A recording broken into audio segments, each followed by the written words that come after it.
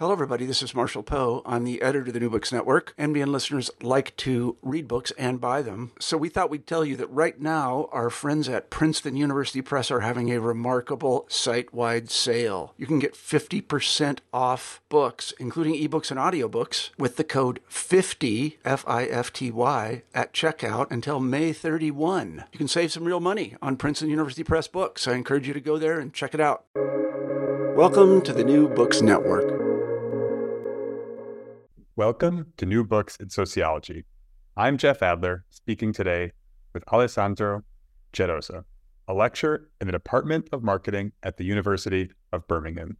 We are speaking today about Alessandro's new book, The Hipster Economy, Taste and Authenticity in Late Modern Capitalism, published by UCL Press on January 23rd, 2024, with an open access PDF version available on the web now. In the book, Alessandro sheds light on what the current popularity of craft products, be it cocktail bars, taco trucks, or craft breweries, tell us about the modern world. More broadly, Alessandro answers why a concept we hear about all the time, that of authenticity, has become so ever-present today. Alessandro, thank you for joining me. Thanks to you for inviting me today. Happy to do so. So to start, tell us, what is, broadly speaking, the hipster economy, and why did you decide to study it? Okay, I may have an answer to this. Let's hear it. It's the title of the book. Thank you. Well, with hipster economy, I refer to the urban economy of small and independent businesses, typically bars and restaurants, but also corner shops that base themselves on a specific aesthetic and the idea of offering to consumers a specific consuming experience. They cannot be distinguished just by being a different category because they, from a pure retailing point of view, they are still bars or restaurants, but you can naturally distinguish it when you look at them. No? And this is how I started to use the hipster label in my research, because basically I needed a term to say, to refer to these kind of businesses which clearly distinguish themselves from the mass of other businesses for having a specific authentic aesthetic, the idea of offering a unique consumption experience, which was distinctive and authentic, but it didn't have a name. And so that's why I started to use colloquially the term, oh yes, you see the kind of hipster businesses. And then everyone will tell me, oh yes, sure, like this. And maybe I had interviewed that business 1 week before. No? So this is the hipster economy, the ensemble of these businesses that are now become ubiquitous in what we usually consider the coolest neighborhoods of basically any, I could say, middle or large city in the global north especially, but also beyond the global north. More in general, and more broadly speaking, the hipster economy is a paradigm in the consumption which influences not just urban retailing, but also, for example, the products that we see are being sold on the shelves of the supermarket, where all the products try to disguise themselves as craft, even if they're not. Is the reason why, as I write in the book, McDonald's has started to market their burgers as craft burgers, even if they quite failed in that. So yes, it is both a specific urban economy, but also more in general, this urban economy is the purest expression of a wider paradigm based on the ideals of authenticity, distinctiveness, and a specific aesthetic. Got it. And, I completely agree that anyone who's in any urban area will know what you're talking about, whether it's, the cool craft brewer people meet, the cool cocktail bar where every single cocktail has a little name for itself, a little story, and usually a certain aesthetic that the staff tend to wear, so that we make sure our audience has a really strong sense of why this phenomenon is interesting at all. Can you describe what you call the hipster paradox? I think this really gets to why the utter ubiquity of this notion of the hipster authenticity is so interesting. Yes, I mentioned in the first page of the book that at the beginning of my PhD, I was quite scared to become the sociologist of gourmet burgers or of street food. Sure. My interest was in analyzing, contemporary capitalist transformations. My main interest as an academic has always been to analyze the complex relationship between how industrial society and capitalism, and at large, alienates individuals, and how individuals always seek ways to escape from this alienation and to find spaces of self-determination and self-expression. What I found especially interesting about the hipster economy is that even a topic as frivolous, apparently, as, again, craft beers, cocktails, or typical food, can tell us a lot about how capitalism is transforming today, late modern capitalism is transforming, and how middle-class people especially are trying to escape from the alienating features of the industrial society and of capitalism. I discuss of the hipster paradox that you mentioned, also because I discuss about the hipster economy, but this is not a book about hipsters. This is a book about all of us, and how, if we want, we have all become a little bit hipsterists in our consumption. Hipsters have become, a mocking trope, if we want. It is just a way you go out with friends and you tell your friend, oh, come on, how hipster you are wearing that clothes, or how hipster you are for taking that drink. Or, oh, yes, I know, I'm an hipster too. I invited you to this restaurant. And this is why I think that the hipster paradox, the fact that, hipsters are the people who doesn't consider themselves hipsters, because hipsters look for authenticity and distinctiveness, but naturally they will be, they are considered fake some way in their search for authenticity and distinctiveness. The actual solution to the hipster paradox is not to take some people and apply to them the label of hipsters against their will, because it's very difficult to imagine a subculture which members refuse to be members of a subculture, but actually the solution to the hipster paradox of the contradictory search and quest for authenticity is to recognize that due to the impending paradigm of authenticity in taste, due to the ubiquity of this economy, we have all become, again, a little bit hipsterist in our consumption when we look for the typical restaurant selling or typical food from a specific region, or sourced directly from the producers. We go to a coffee place because it roasts coffee from some authentic place, or we go to a cocktail bar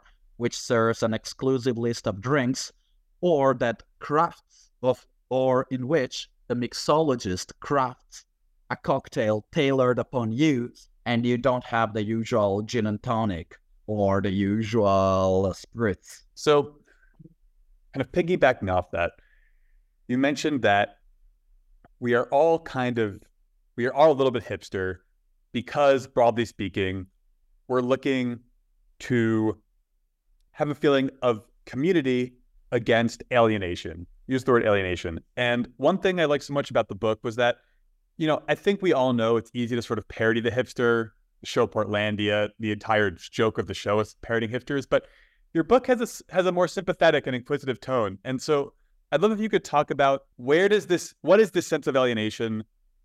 Where does it come from? And why are we trying to escape it? Yes, thank you. I like this question because it allows me to introduce one of my big passions, which is history.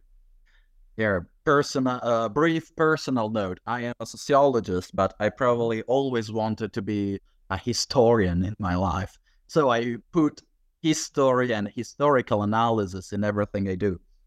And I think it's always valuable to gain historical depth and have what I call in the book, taking that from Fernand Braudel, longue durée vision of history, because it allows you to see how history repeats itself. What we think is absolutely new has actually very deep roots. This idea of escaping from the alienation of the industrial society actually has very deep roots from the beginning of the industrial society to today. And in the first chapter of the book, that may be more, boring in some terms, but also, going more in depth historically and looking also at authors, philosophers from Jean-Jacques Rousseau onwards, I try to recollect how this sense of escaping from how industrial society alienates us has been present from the 19th century of today. And I think that one of the very valuable aspects that the hipster economy tells us, being it the last iteration of the attempt by mainly the middle class to escape from the alienation of capitalism and industrial life, is that despite capitalism in the last 50 years has desperately tried to convince individuals that we live in a post-industrial society, and here I'm using post-industrial in a specific sense, meaning that we live in a society that has overcome the main dangers and negative externalities of Fordism and industrialism, so pollution, work exploitation, dullness of leisure and of consumption. We actually still much live in an industrial society, just different. And the fact that this hipster economy, the idea of having authentic consumption experiences has become so ubiquitous is the best proof that actually people are still looking for ways to find some self-expression and self-determination and pleasure in the interstices of the capitalist system. There's a lot there that I can unpack from, I love the stuff about Rousseau, but what I want to really point out is one thing that came out of your answer as well as in the book is that there's this sort of almost contradiction or paradox in that, yes, we all know how much modern, especially tech companies, have this ethos of we promote work-life balance. We understand you're a person, not just a worker. And so, they do purport to have this sort of more humane ethos, working model, but in reality, they're still beholden to shareholder value. It's still a capitalist society. But you also talk about in the book how in many ways it is different. And that insofar as hipsters are sort of objecting to industrial society, in many ways that doesn't apply to modern times. So what I'm asking is, in what ways is our modern economic system the same as the industrial society, and how is it different? Wow, this is a big and difficult question. But thank you for it. I like it a lot. I mean, it is the same because, again, I think we still live in an industrial society where, again, a lot of the claims of artisanal food and typical food actually come from large corporations and large companies that are exploiting this trend. That because, again, the last 50 years, what has also happened is that capitalism has appropriated the ideal, has tried to appropriate the ideal of authenticity and of distinctiveness of life experiences. So what has changed is that industrial production now desperately tries to frame themselves as non-industrial. It's engaged in a much more complex play and game of disguise, if we want. It is it's all about, the food in the supermarket shelves is all about it, to frame it as it directly comes from the farmer, even if we know it's not. And consumers are not stupid. Individuals are not stupid. We know that actually, despite the picture of the cow on the butter, for example, now there is an incredibly long logistic chain and production chain. But still, some way, we companies know that symbolic imaginary, what in the book I call a neocraft imaginary, is very valuable to be put at use. So I think this is what has changed. It has changed also how individuals seek to escape from alienation in society. What I always argue is, when in the 60s and the 70s, a first wave of autonomous workers emerged in the global north at the wake of the new post-Fordist model. They were populated by a lot of people who were protagonists of the revolts of the 60s and the 70s.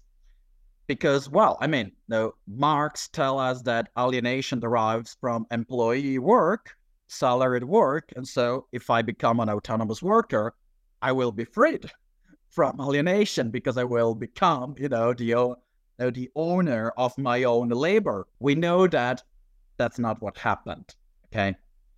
But still, the idea and the fact, the creative and liberating potential of autonomous work still lives for the neocraft entrepreneurs who populate the hipster economy. Naturally, at the same time, they are children of neoliberalism. They are children of the last 50 years. They are embedded in this society.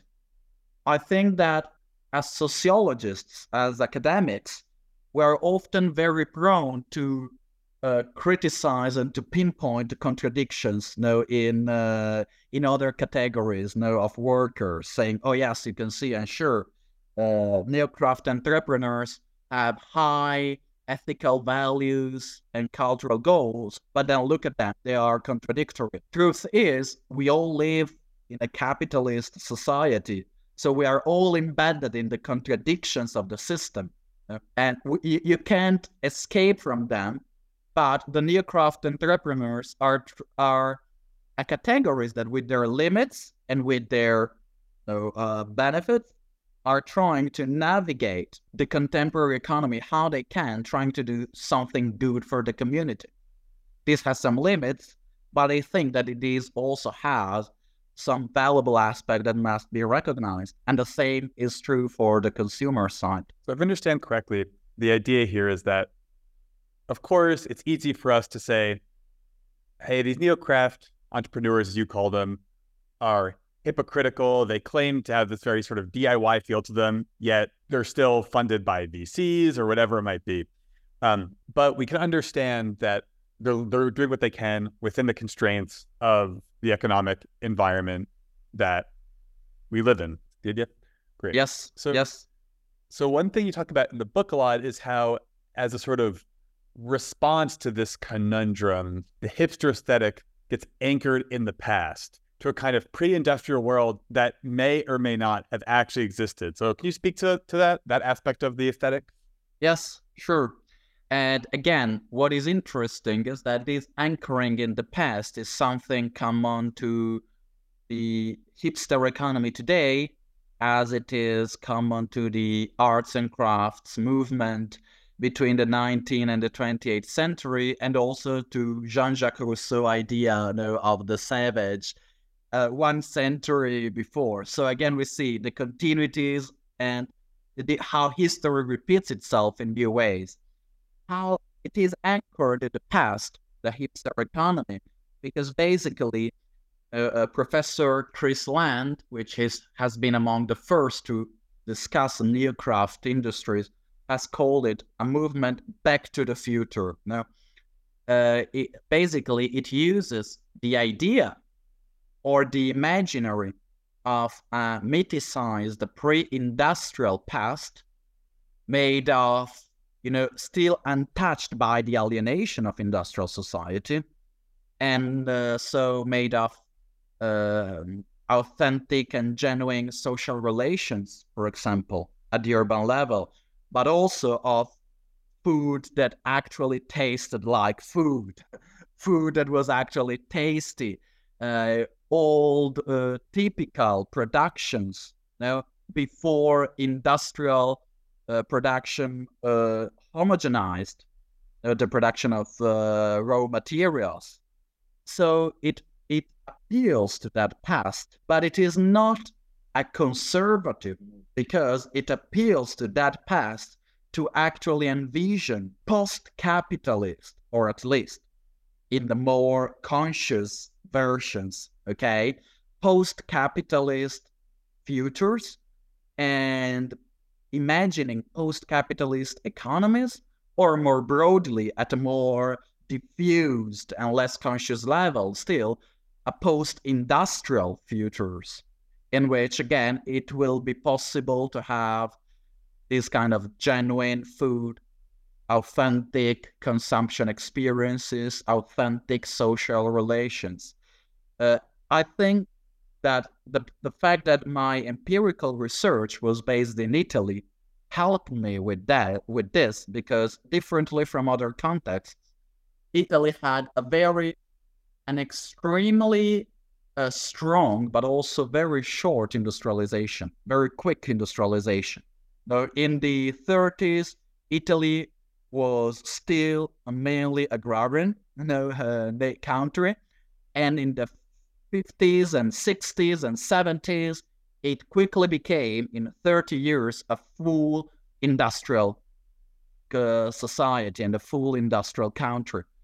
So, and this is why, for example, Italy is benefiting so much by this new paradigm of authentic consumption. Why Italy now has become so fancy for food, for beverage, for drinks, for tourism, precisely because, having been the industrialization process quicker, it's easier to recall and to recover mythicized versions that are always mythicized and fictional versions, naturally, our imaginaries, again, our economic imaginaries of the past, in order to imagine a better future quality of life. So you said that Italy has been a winner in this modern hipster aesthetic in a way that makes a lot of sense, which is that their agrarian lifestyle is kind of recent in their memory. It's recent in the world's memory. Italian food is romanticized. The Italian lifestyle is very romanticized. We hear about it all the time.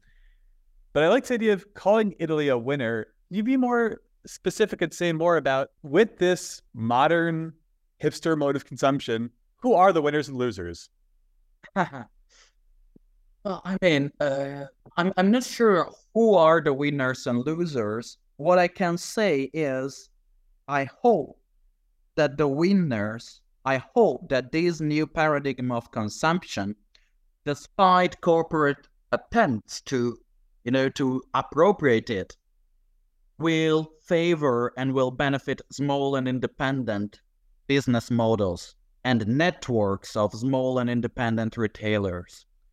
And I think that this model can support this kind of experiences. Small businesses that are also rooted in their neighborhoods, that does not just, sell products and offer services, but also are involved in the social and cultural fabric of their areas, that they bring on cultural projects, social projects. I think that this paradigm gives them opportunities, and I hope that this may bring. Naturally, it will all depend, as always, is a matter of conflicts between different forces and between different pushes. A push to the appropriation of this for just profit-making purposes, and a push of putting this for the benefit of individuals. And for this second push, I think that a fundamental challenge that we haven't touched upon a lot up until now, but it is fundamental, I think, is the affordability of these models. because I've mentioned it a couple of times, but this is mainly a middle class escape route from alienation in late modern capitalism. And this is because these kind of places, this kind of consumption requires both some levels of economic capital and also some level of cultural capital. You need to have the proper refined taste to appreciate a special cocktail or a special craft beer or a special, typical food from a region. And that also, I think, can tell us a lot about the new divide that is widely felt in society between, middle class and working class population, etc. So I think that a fundamental challenge, if we want this to benefit the majority of individuals, is that the big and main obstacle is to win the challenge of the affordability of what we call craft or artisanal or authentic, as we want, products, objects of consumption. So if the fundamental challenge of this neo-craft movement actually paving the way for a truly better post-Fordist, post-industrial future, if the biggest challenge is affordability, and I think that's very relatable to people. I think everyone has this sense that you live in a city that's kind of mixed income. Once that first hipster coffee shop comes in, 3 years later, the locals are pushed out. I mean, I think there is a sort of cynical view right now on the phenomenon you're talking about. So do you have any thoughts on how this affordability problem, as you called it, can be solved? Because I think that I think you'd agree with this, the neo-craft entrepreneurs themselves don't want to gentrify. They have actual ideals. So what do you think they need to do to solve this affordability problem? Well, I don't have an easy answer to that. Otherwise, I would offer my services for a very high prices. I'm joking. But no, I think that you're right. I completely agree with what you said. And I completely agree also with the issue of gentrification, which is one of the most relevant ones, but also about the issue of the aestheticization of food traditions, because what the neo-craft movement is doing is to take popular food, popular recipes, and basically gourmetizing them, because consumers think they want the real taste from the pre-industrial past, but they don't really want that taste. They want gourmetized versions of them. And as always, I think one answer, even if there is no easy answer, because we know gentrifying coalitions are very strong and very powerful. Large corporations exploiting the work of small and independent business owners to marketize industrial products or craft are very powerful. But as always, I think that a first answer always lies in building networks, getting together, creating associations, building platforms, if we need in the digital age, in which first, because naturally, with union comes the strength, with union comes, the different dimensions of scale at which you can exert your power, but also because we need networks. Because if I have to put one critic, let's say, to the neo-craft entrepreneurs, is that often the fact that, okay, these forces are above our head is also a very nice excuse to not actually deal with the issue. Now, okay, gentrification is not our problem. We don't want it, but it's not our problem because they are real estate investors, which are the bad people. And so in this way, you also have a very nice and comfortable, from personal moral point of view, excuse and justification, but you are not actually dealing with the problem.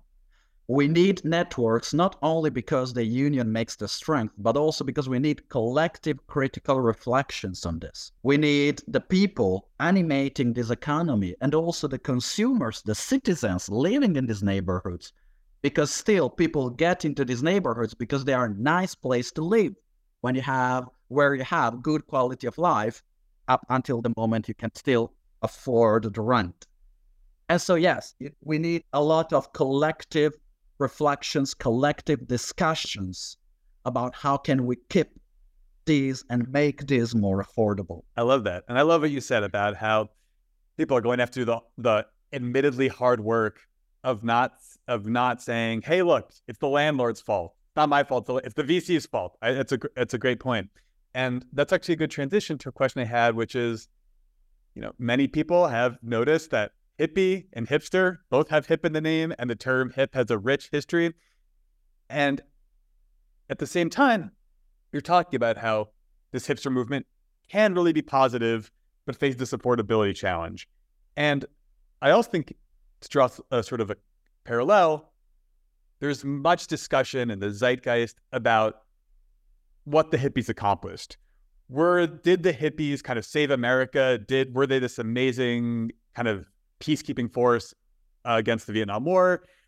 Or did the hippies were they just hedonists? Did they end up just taking power? So how does the hipster movement relate to the hippie movement? And what did the successes and the failures of the hippies, what can that tell us about? Yeah, no. Again, I love this question because, again, it allows me to bring some historical parallel that I say that I love a lot. And there is definitely, if we go, the hippies of the 60s, where the maturity point of a number of countercultures that grew, especially in America, but also in other places of the global north, against Fordism, against the standard, the blatant standardization brought by Fordism to everyday people life. Consumption, all the same. Can I interrupt you quickly? Just to make sure everyone understands, can you quickly define Fordism? You're right. Apologies for that. Yes. When I discuss of Fordism, I relate to a previous model of capitalist organization, which was based on the idea of standardized production much more than today. While in the last 50 years, capitalism may have shifted towards a much more tailored model. So Fordism takes its name from the famous Ford T, in which at the beginning of the 20th century, say, well, it's a Ford T, it's black. That's it. You don't need you need no personalization on that. And in the 50s and the 60s, where the effects of standardized production and a standardized society, also from a working, consumption, from all the points of view, become more and more apparent, these countercultures came, and then a hippies movement came. And the fact is, the hippies had the benefit of signaling that, that was unbearable, that couldn't be sustained anymore. And it's not casual, the fact that white was a global movement. In the US, you had the hippies that was more cultural. In Italy and Europe, you had more political movements. Young people getting political into the streets. Sometimes, unfortunately, also in with armed struggle, but also in alliances with workers' movement. You had the same revolt in the East under Soviet Union, because even if Soviet Union was outside, the capitalist world, it was still a very much industrialized and Fordist society and a standardized society. And they signaled that that was not bearable anymore.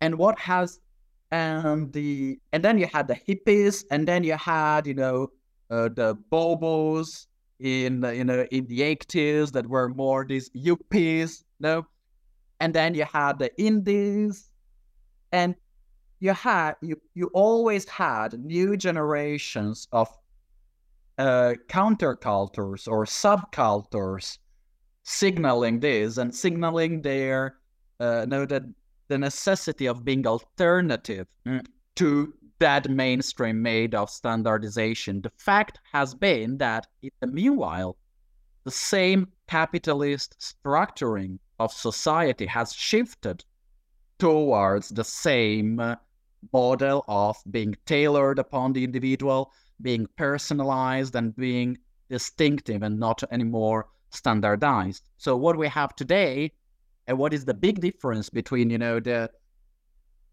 hipsterist middle class of today and the hippies of the 60s and the 70s, is that when today we want to be alternative to the mainstream, we are actually referring, even if we are not always aware of that, to an old paradigm, the one of standardization that has already become quite obsolete.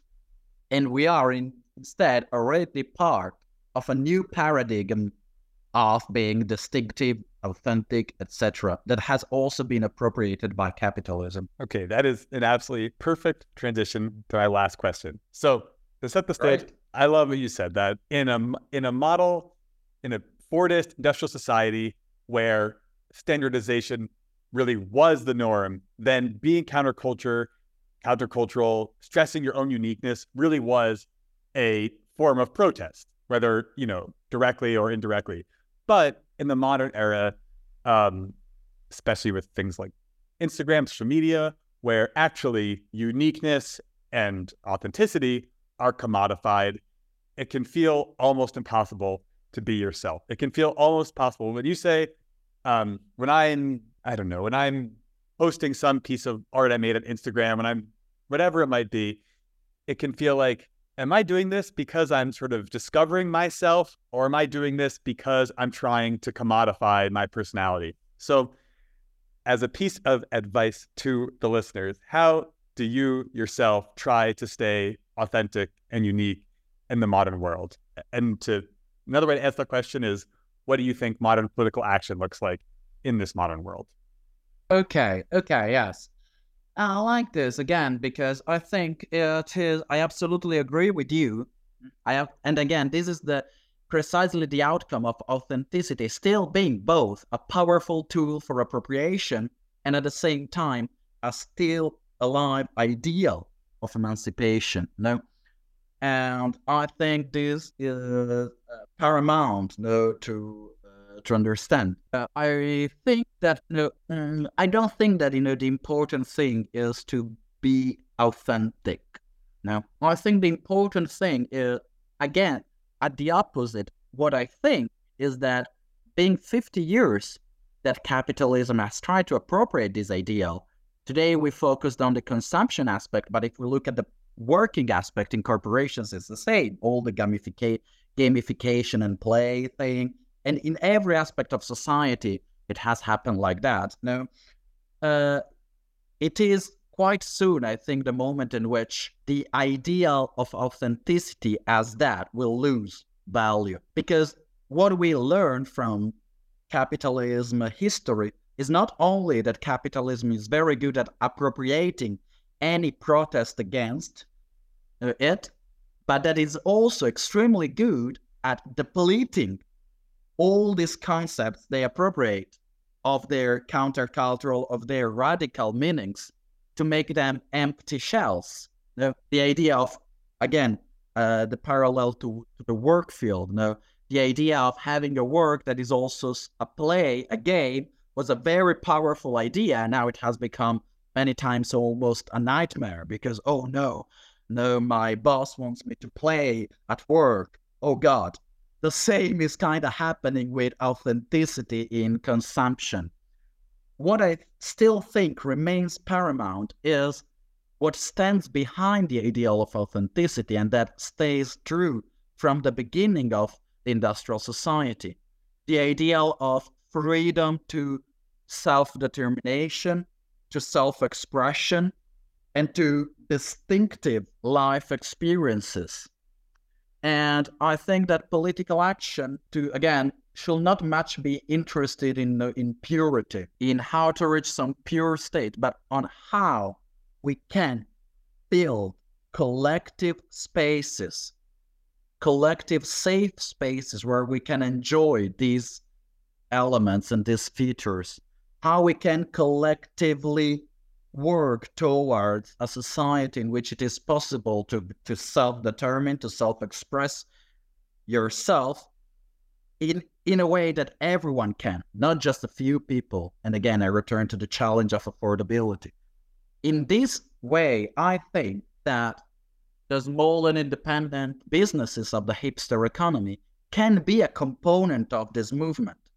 They are also very often social spaces, cultural spaces, organizing events, doing action in the neighborhood. Naturally, they cannot be considered, they're not a panacea, okay, for this. They're not an easy solution if we think that the hipster businesses or the neocraft industries will do this shift alone. We will be total fools. No one saves themselves alone.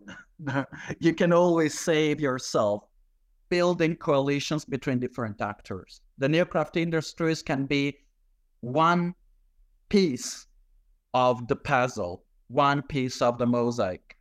That's what I think. Are there any, I know I said this last question, but just as one final addendum to that, are there any, given any economic or technological headwinds we see developing in 2024 in the next few years, are there any specific challenges or opportunities that you hope neocraft industries in partnership with the individual can play a role against? Yes.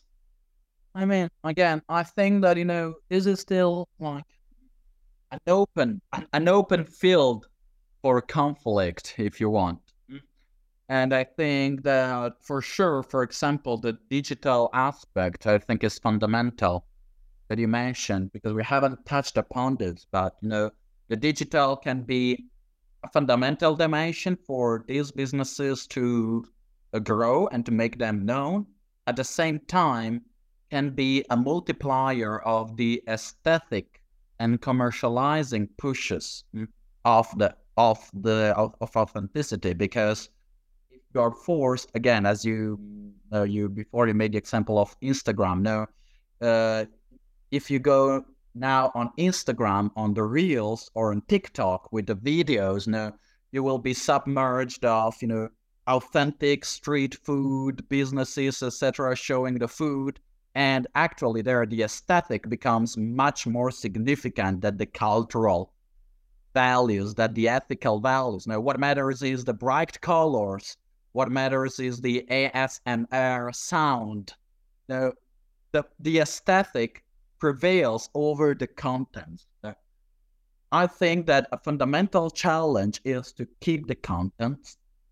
I think another fundamental opportunity and challenge is a politicization of this movement in relation with the other political movements that are emerging. I mean, we are assisting, also here, we can always identify waves of politicization of society and of depoliticization of society. After the big ebb from politics of the 80s and the 90s, we are now assisting to a new politicization of society, many conflicts. We see movements, social movements, environmental movements, social justice movements. I think that there is much to be gained to interact with this, to bring forward. And also, a final point I would like to make is authenticity is a deeply Western concept. It starts from Jean-Jacques Rousseau and Pascal and the Romantic movement. It is deeply embedded in Western history and Western industrialization. And it is now the paradigm of authenticity today is global, because Western capitalism has been globalized in the last century. But at the same time, I think there could be such a lot to learn from different concepts, from different ways of frame the quest for self-expression, self-determination that may come from the global South, from different cultures, and that may be also excellent opportunities to overcome some of the drawbacks of the ideal of authenticity. For example, again, the individual dimension. of it, the deeply middle class dimension of it. I think there can be much to be grasped by this kind of projects. I really look forward to read future projects, probably by other scholars from the global south. We're talking about, decolonizing the idea of authenticity, finding new ways of expressing the same concepts, etc., or at least putting that into a dialogue. I think that is a perfect, inspiring way to leave us. So, Alessandro, Gerosa, thank you so much for your time. Thanks to you, and thanks to the listeners that hopefully have remained with us up to the end of the podcast.